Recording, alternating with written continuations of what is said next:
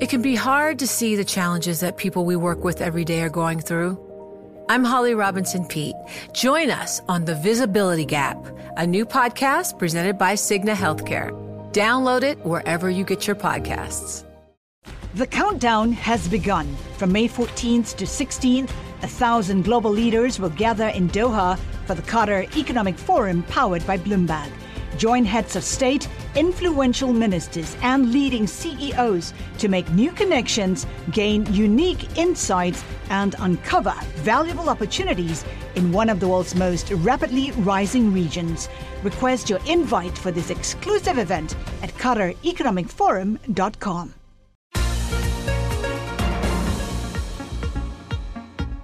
Welcome to the Bloomberg P&L podcast. I'm Pim Fox, along with my co-host, Lisa Abramowitz. Each day, we bring you the most important, noteworthy, and useful interviews for you and your money, whether you're at the grocery store or the trading floor.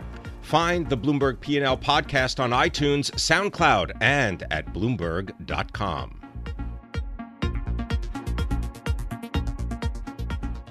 Well, his stock is down, but he's ready to get up and fly. And he's here to give us a little bit of, oh, come on, love, is Gary Kelly. He's the chief executive of Southwest Air. Great to have you with her, Mr. Kelly.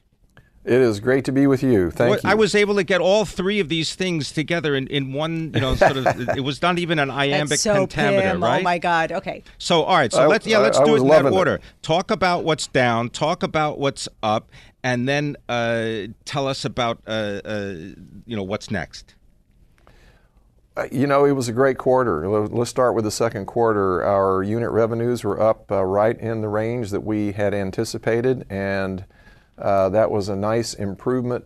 We saw some increase. We saw some growth in our average fares. Hold on, I beg your pardon. I mean to interrupt you, but I mean, if all what you're saying is accurate, and I got that from your perspective, then why would the stock be reacting the way it is? And also, in your mind, does that mean that you weren't able to telegraph whatever has upset the market? You haven't been able to telegraph that information to them in a tail end of your way? question cut out there a little bit, but I think I got the gist of your question. Well, I know you cut me off, but I'm going to go ahead and finish anyway. We had a very strong quarter. We beat consensus by 4 cents. We were right in line with our revenue expectation, even with some drag from our new reservation system. Our expectation, according to history, given the timing of when Easter falls in second quarter, the timing of 4th of July holiday, is that we would see a little bit less growth year over year in the third quarter, and that's exactly where we end up. So we will have less cost pressure year over year in the third quarter. It's a strong earnings outlook, and in terms of our plans for this year, we're actually on or ahead of plan, and looking forward to, I think, a really strong year again in 2018. I think that I'm looking at the share price, and it is down almost 4%. And based on some of the commentary that I was reading this morning, people are saying, well, the revenue for each seat flown a mile will climb only 1% in the current quarter, and that was below expectations. And there continues to be a pretty high cost for just running the business, including gas. Is there any plan to lower those costs? Well, on the latter, that's not true, but I'll speak to that. But again, we were up 1.5% in the second quarter. So I would expect the third quarter year over year, according to history, if everything else is equal, to be up something less than that. So those expectations were just unrealistic, if that's what the disappointment is.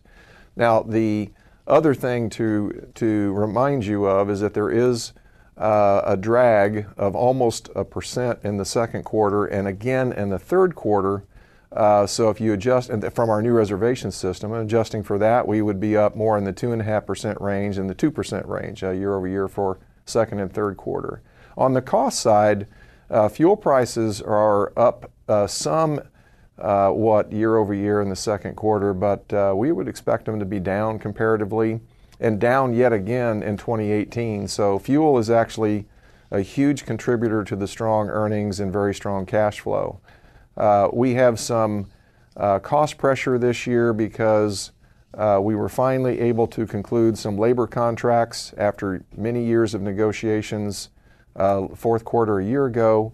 And so you're seeing sort of the unusual comparison year over year. If you adjust for that, we have actually very solid earnings growth in the second quarter. And again, I would expect that for the balance of the year. Are you looking into getting even bigger airplanes? Because there's this feeling that, people are looking really just to get from one place to another for the cheapest possible price. And it's getting harder and harder to lower prices further. So is there a way to pack more people in? I think there's different.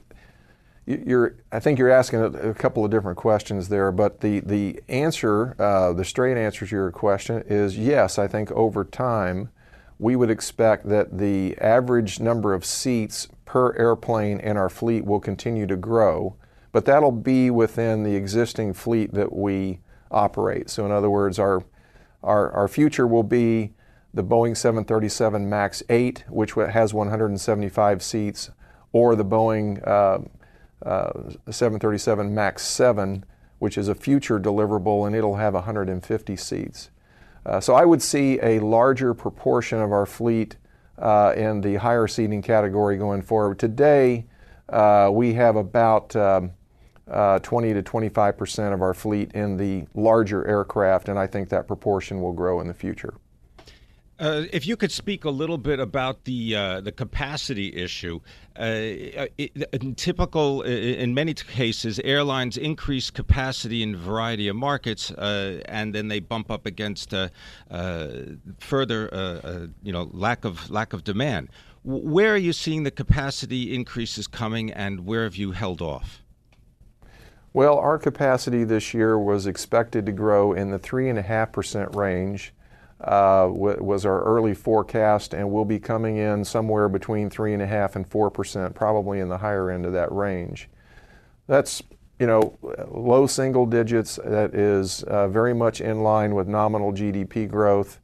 And we have record load factors. And at this point, the term in the industry is that we're spilling demand, meaning that we're not able to carry all the travelers who would like to fly. Right. So for us, I'll just speak for Southwest, our capacity is very much in line with demand, and the thing that we need to... Unfortunately, Gary, I'm so sorry to cut you off, but we're going to have to leave it there. But thank you so much for joining us. We truly appreciate it. Gary Kelly is President and Chief Executive Officer of Southwest Airlines.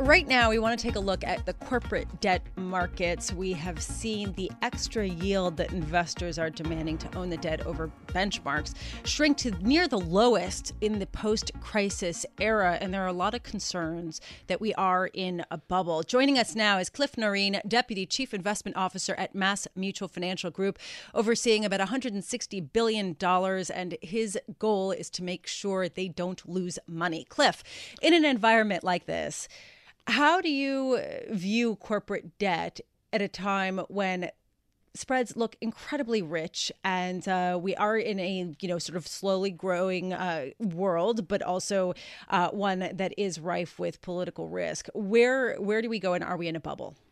Well, we think that we're in this very low growth environment with low economic growth, low interest rates, low inflation. We have very strong corporate profits, which is very good for corporate bonds. And that has actually accelerated and fueled the stock market. So we're in this environment where we're in a perfect world for the stock market and for commercial real estate. Now, back to corporate bonds, what is good is that there are very low defaults. There are some industries that are in a risk position today, like retail, like real estate associated with retail, like commercial malls. And then the auto industry is under a bit of stress with a excess of used car, which has put price pressure on used cars and on new cars. But that we're watching that. There may be some downgrades, but we're really not overly concerned with the auto sector. The retail sector is of very much concern. We don't have much exposure there, but that sector is going through undue stress from Amazon and from online sales of products in the traditional brick and mortar retail stores are really in trouble. So you don't think that we're in a bubble? Well, corporate spreads are very tight. The fundamentals are strong. The question is, how long will this continue? And the stock market's going to trade very similarly. When we see a break in the stock market, we'll probably see a break in corporate bonds. The market that will get hit first is most likely the high yield market, which has the most risks, which is similar to the stock market. Cliff, one of the things that I most recently read has to do with foreign credit traders, people from outside the United States who want to buy lots of U.S. debt, and they can't seem to get enough of it. Is there still a nice, ready, willing buyer out there that American companies can sell them some more debt? The technical backdrop of the corporate bond market is the strongest I've ever seen. There's insatiable demand from insatiable demand. So that means that they're going to keep coming. Corporate buyers from foreign countries are also buying. Our yields are higher than they are in Europe, and higher than they are in Japan. So our bond market looks pretty attractive when you're getting a spread over treasuries. Now, the spread, as Lisa said, is very low. Investment grade's around 100 basis points. High yield is 375 basis points approximately. That's very low when you compare that to historical basis. But the fundamental backdrop is also strong right now.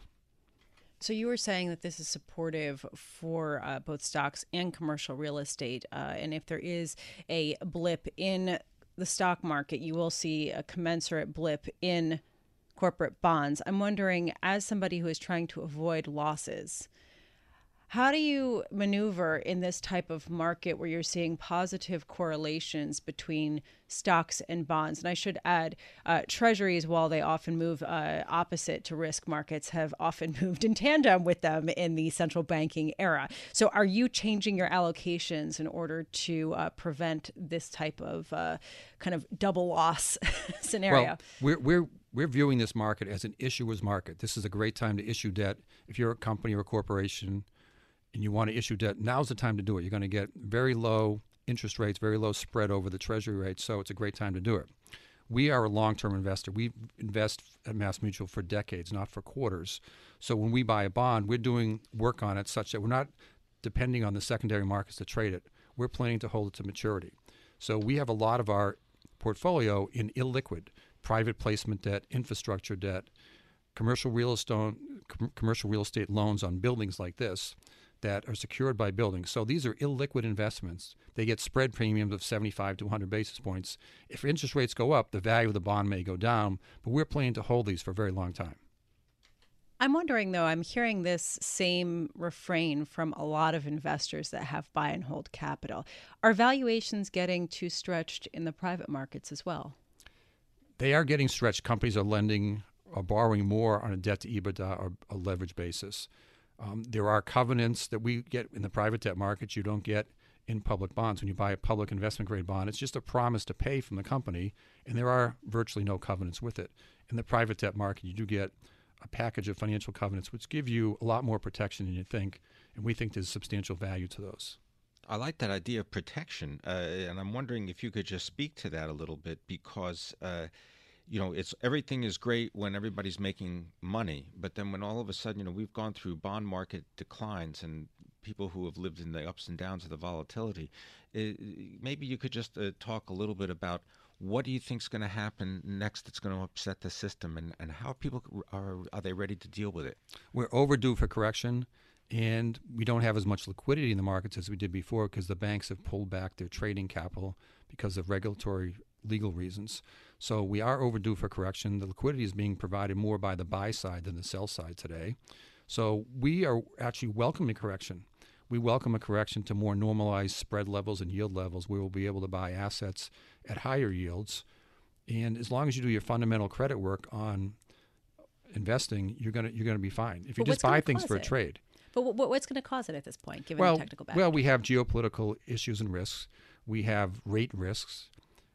We have political risks in our country, but the fundamentals are still very strong. I mean, you look at second quarter earnings coming out, we're right in the middle of this, up 9% for the most part, seeing some very strong stock response from companies that perform well and some very poor performance of companies that don't. So what's good is the market is trading on fundamentals of companies, and that's rational.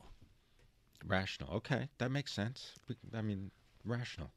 You know what's rational is you can actually, it's like a little bit of art and science to estimate future value, and a little less so it's more just math when you're trying to estimate future debt, because you're always going to have debt, right? Debt will always be with us. Thanks very much. Cliff Noreen, he is the Deputy Chief Investment Officer for Mass Mutual Financial Group, helping to manage more than $160 billion of assets.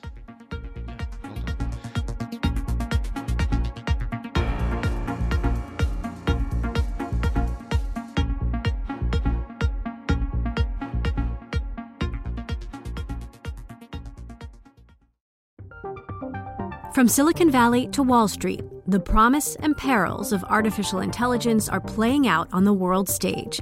But what will the next phase of AI adoption look like? Which companies from big tech to startups will dominate? And where do the risks and unintended consequences lie? I'm Emily Chang. Join me at Bloomberg Tech in San Francisco, May 9th, to answer many of the industry's burning questions, alongside Snap's Evan Spiegel, Xbox President Sarah Bond, OpenAI's Brad Lightcap, top researcher Dr. Fei-Fei Li of Stanford, and many more. More details and just a few tickets left at Bloomberg.com/TechSF. Well, I want to turn our focus now to corporate bonds and the electronic trading of them. We have seen a growing proportion of this traditionally over-the-counter market gravitate toward these electronic trading systems. And here in the house with us is Rick McVey. He is Chairman and Chief Executive Officer of Market Access, which is really the dominant in investment-grade corporate debt trading in the U.S. Electronically. And Rick, I want to just talk about your company just reported earnings. And one big question in the market right now is the high yield bond market. This is a $1.3 trillion market in the U.S. And there's a question of, how much can electronic systems move into this area? There hasn't been as much penetration there. So what's your plan and what's your view on that? Sure. Thank you, Lisa. And the high yield market has been slower to move electronic, but we have seen very good growth over the last 2 or 3 years. So like investment grade credit, there is an increasing trend toward more electronic trading and high yield. Can you give us a sense of just the numbers with respect to how much of the investment grade corporate debt market is traded electronically versus the high yield market right now? Sure. I think if you look at institutional investor trading, a little over 20% of the U.S. high grade market trades electronically, and probably a little less than 10% of the high yield market trades electronically.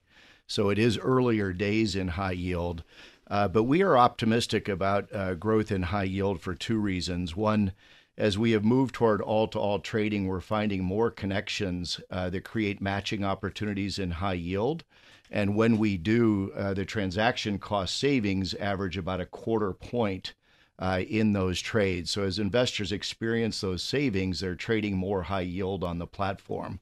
Just to be clear, all-to-all is opening up the system to anyone on either side. So it could be an investment firm or a dealer that is making an offer and creating that liquidity and looking to buy on the other side. So with respect to those numbers, 20% of U.S. investment-grade corporate bonds traded electronically and less than 10% in high yield. Where do you expect that proportion to go, say, in the next 5 years? I think the growth in electronic trading will continue. And if we are at the beginning of a movement by central banks to reduce monetary stimulus around the world and rates start to rise, I would be even more optimistic about the growth in electronic trading. There are many benefits for both dealers and investors, especially as we are connecting global institutional participants into one central electronic marketplace. Investors and dealers are seeing more trading opportunities than ever before. Transaction costs are coming down. And importantly, liquidity risk in the system is being reduced. And I think those 3 key drivers will continue the growth rate in electronic trading, and we will see a material increase over the next 5 years. So you're not going to put a number on it? Well, I think the direction of travel is very clear. It's hard to know exactly what the adoption rates will be, but I do think that if the market direction reverses and we are seeing higher rates and mutual funds are experiencing outflows. That is the time where our trading system and other central marketplaces will show the most value, because that's the time when the secondary market really becomes the focus and people need liquidity from a variety of different sources to manage those outflows. Does you remember, of course, the high yield, the collateralized, real estate collateralized loan obligations, all the debacle of the housing crisis, much of which was funded by loans that seemingly shouldn't have been written in the first place. I'm wondering if you could tell us what's the bond market equivalent of a collapse today, and what is the equivalent of it? What would that do if it was the stock market? We know what happens when the stock market crashes. Shareholders lose their money. But when bondholders lose their money, the first thing they do is they call the lawyer. and well, I mean, and this is the way the game is played. Yes. So I'm wondering if you could just comment on that. Sure. Well, I think we're in a totally different environment today than we were in 2007, where there clearly had been an excess of leverage built up in the credit markets, and structuring had grown beyond any normal level that really led to the collapse afterwards. Student debt doesn't count? Well, student debt is an issue, right? And what has happened as central banks have pushed rates closer and closer to zero is investors have been reaching for yield and taking on more risk. Yeah, but we're going the other way, right? Well, I think we are in the early days of potentially going the other way. You're seeing central banks talking about reducing their balance sheet holdings of bonds. Yeah, but we're raising interest rates. We just got the Fed. I mean, that's clear. Yeah. They're going to raise interest rates. And actually, Rick, the point that you were making earlier about how if there is an increase in interest rates, or if there is a dislocation, albeit perhaps not as severe as in the credit crisis, that there will be more electronic adoption, which I thought was a fascinating point. And I'm wondering, some people would argue that right now we're already seeing an electronic revolution through ETFs, and that people are simply trading ETF shares of these exchange traded funds that own baskets of debt instead of trading the underlying debt. How has the adoption of ETFs and the trading in those shares affected the business of actually trading the underlying debt on electronic systems? Well, it's kind of interesting, right? Because the ETF business has grown significantly, as you point out, and is becoming a more and more important part of the overall market, as it's a highly efficient way for people to invest in fixed income. So along with that growth in credit, we are also seeing the highest levels of TRACE volume ever. TRACE is the bond pricing reporting system that is kept by FINRA, so it sort of shows the volumes. Secondary market volume. So there are two things going on there. One is the direction of travel with the ETF business that you point out. Secondly, low rates have led to a significant increase in corporate debt outstanding in the U.S. markets and, in fact, the global markets. So we're seeing market volume in corporate bonds and ETF growth go hand in hand. It's also been an important component of our growth because ETF trading is all about efficiency and scale. And so most of that business gets done electronically. So it's been a good thing for market access and electronic trading, not just with the ETF fund managers, but also with the community of market makers and APs that surround the ETF business. I want to thank you very much for coming in and spending time with us. Rick McVey, thank you. Thank you for having me. He is the chairman and the chief executive of Market Access.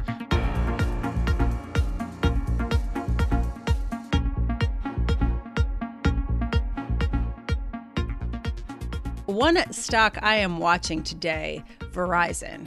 Biggest gain in 8 years in the shares, up almost 6% after reporting earnings that blew estimates out of the water. To get a sense of just how good they were and how long this can last, I want to bring in our own John Butler, Senior Telecom Services and Equipment Analyst for Bloomberg Intelligence. John, what stood out to you the most about these earnings? The thing that hit me the most were subscriber additions. This is a company that quarter in and quarter out for, I'm going to say, the last 6 quarters, they've been bleeding subscribers. And I think if you look at Verizon, their whole tack, their whole approach to the market has been and kind of remains the same. They're sort of the premium priced provider in a market that is very price competitive. In other words, they charge more. They charge more than everybody else. Yes. They say, all right, we offer you something better, but we're going to charge you more. And everybody says, forget you. Right. And so the big change for Verizon came in February. They came out with an unlimited plan, and it made all the difference in the world. But interestingly, and I'll let you continue, I'll stop interrupting you, but I thought it was super interesting how much revenue are they giving up by lowering their price, because their actual income was in line with expectations, even though they blew the subscriber increase out of the water. Yeah, there is a price. And speaking of prices, you could see it in their average prices, which were, they declined more year on year than they did in the first quarter. And so suddenly you're seeing that immediate pressure on price. But, in their mind, do you continue to give up subscribers that potentially could have a very long life to them, or do you want to give up a little bit on price and then focus on where you're headed in the future? For them, as we know, the future lies in AOL, Yahoo, and 5G. John, Lowell McAdam is the chairman and the yes. chief executive. What's his strategy? Because, and I don't mean for the company, I mean for him, for himself. Because, his compensation is tied to performance of not only the company, but the stock. And as to Lisa's point, I can sell you everything if I'm losing money or if I'm undercutting my competitors. Are they taking a page out of the airline industry book? No, I don't think so, Pim. I think they really had to make this move to unlimited, or ultimately you're just standing alone in a market as a share donor quarter in and quarter out. And that can't go on, particularly with Verizon. They really needed to protect that subscriber base. So in terms of what Lowell's doing in the short term, the move to unlimited, building out the network, getting it ready for 5G, I think he's making the right moves there. In terms of a true long-term strategy moving into adjacent markets, I think AT&T has a better bet. And we've talked about that in prior discussions, how AT&T has really looked at the core market in wireless. It's commoditized, but content hasn't. And so if you move into that market and you begin to pull it into the wireless world, you really add value, and ultimately you regain control over pricing, I think. I was interested in the fact that they also lost fewer subscribers in the landline side on the cable side, and I'm wondering how they managed that. Were they also lowering prices there? They didn't. It didn't really come up, so I don't have a good answer. Okay, that's fine.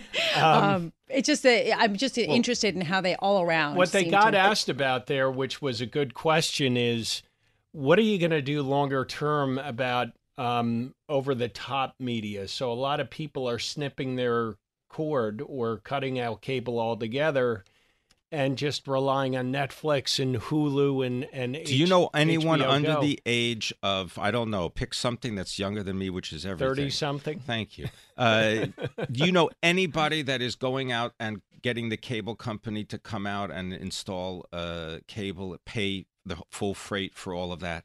I did, Pim. Yeah, but thank you. You fall into the same category I do. I did too, but this was a couple of years ago. But my point is, is there any growth in people getting cable? No, right? There isn't, and you're on the right track there. And I think AT&T is too. They have DirecTV Now, which is basically a cable package that can get delivered over your phone. So they're sort of playing to that younger demographic with that, while protecting that pay TV business. For Verizon, again, Lisa, I haven't looked closely at the FiOS numbers. I believe they lost or TV declined year on year, while the broadband internet side of wireline grew. So net, you have growth in that division. And really, you see that trend across the whole sector. Broadband is growing. People are trading up to faster connections and paying more for it. But the TV is sort of ailing at the hands of the internet. Well, but that's what's driving the growth in subscribers at Verizon, is because they want to watch video on their phones. Right. Right. So they've got the great network, and they pump it out. So it's sort of an intra-segment trade, if you will. So people are migrating, I believe, a bit from TV to internet, but also, again, separate from that, you do get a trade-up effect to higher speeds. I want to offer up a mea culpa because I've been really skeptical about Verizon in my role as a debt columnist. And they have $110 billion of debt. They've been packing it on. And there's been a big... almost 5% dividend. Well, and so it's been a big concern if they keep bleeding customers, how are they going to be able to pay this back? So, I'm watching the bonds closely today, and they're not showing the same kind of pop, but I think it's kind of an interesting area to watch. And just to put it into... Go ahead, John. Well, that goes back to protecting the subscriber base. Right. Really is. If you suffer too much attrition, suddenly... perhaps the dividend becomes... well, at least something you talk about on the conference call. Right. Yeah. Just to tell you that the shares of Verizon are up 6% right now, though they're down 11% so far this year.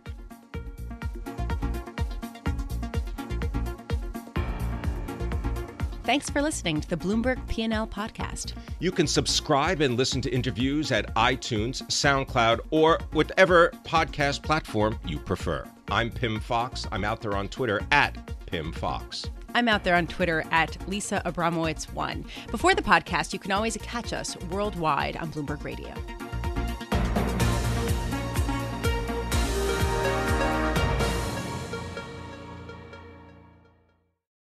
Collaborate for a greener future at the Bloomberg Green Festival, a groundbreaking celebration of the thinkers, doers, and innovators leading the way. From design and culture to technology, science, and entertainment. Hear from inspirational speakers and immerse yourself in climate solutions. July 10th through 13th in Seattle. Title sponsor, Amazon. Official airline, Alaska Airlines. Get 20% off using promo code radio20 at BloombergLive.com/Green Festival.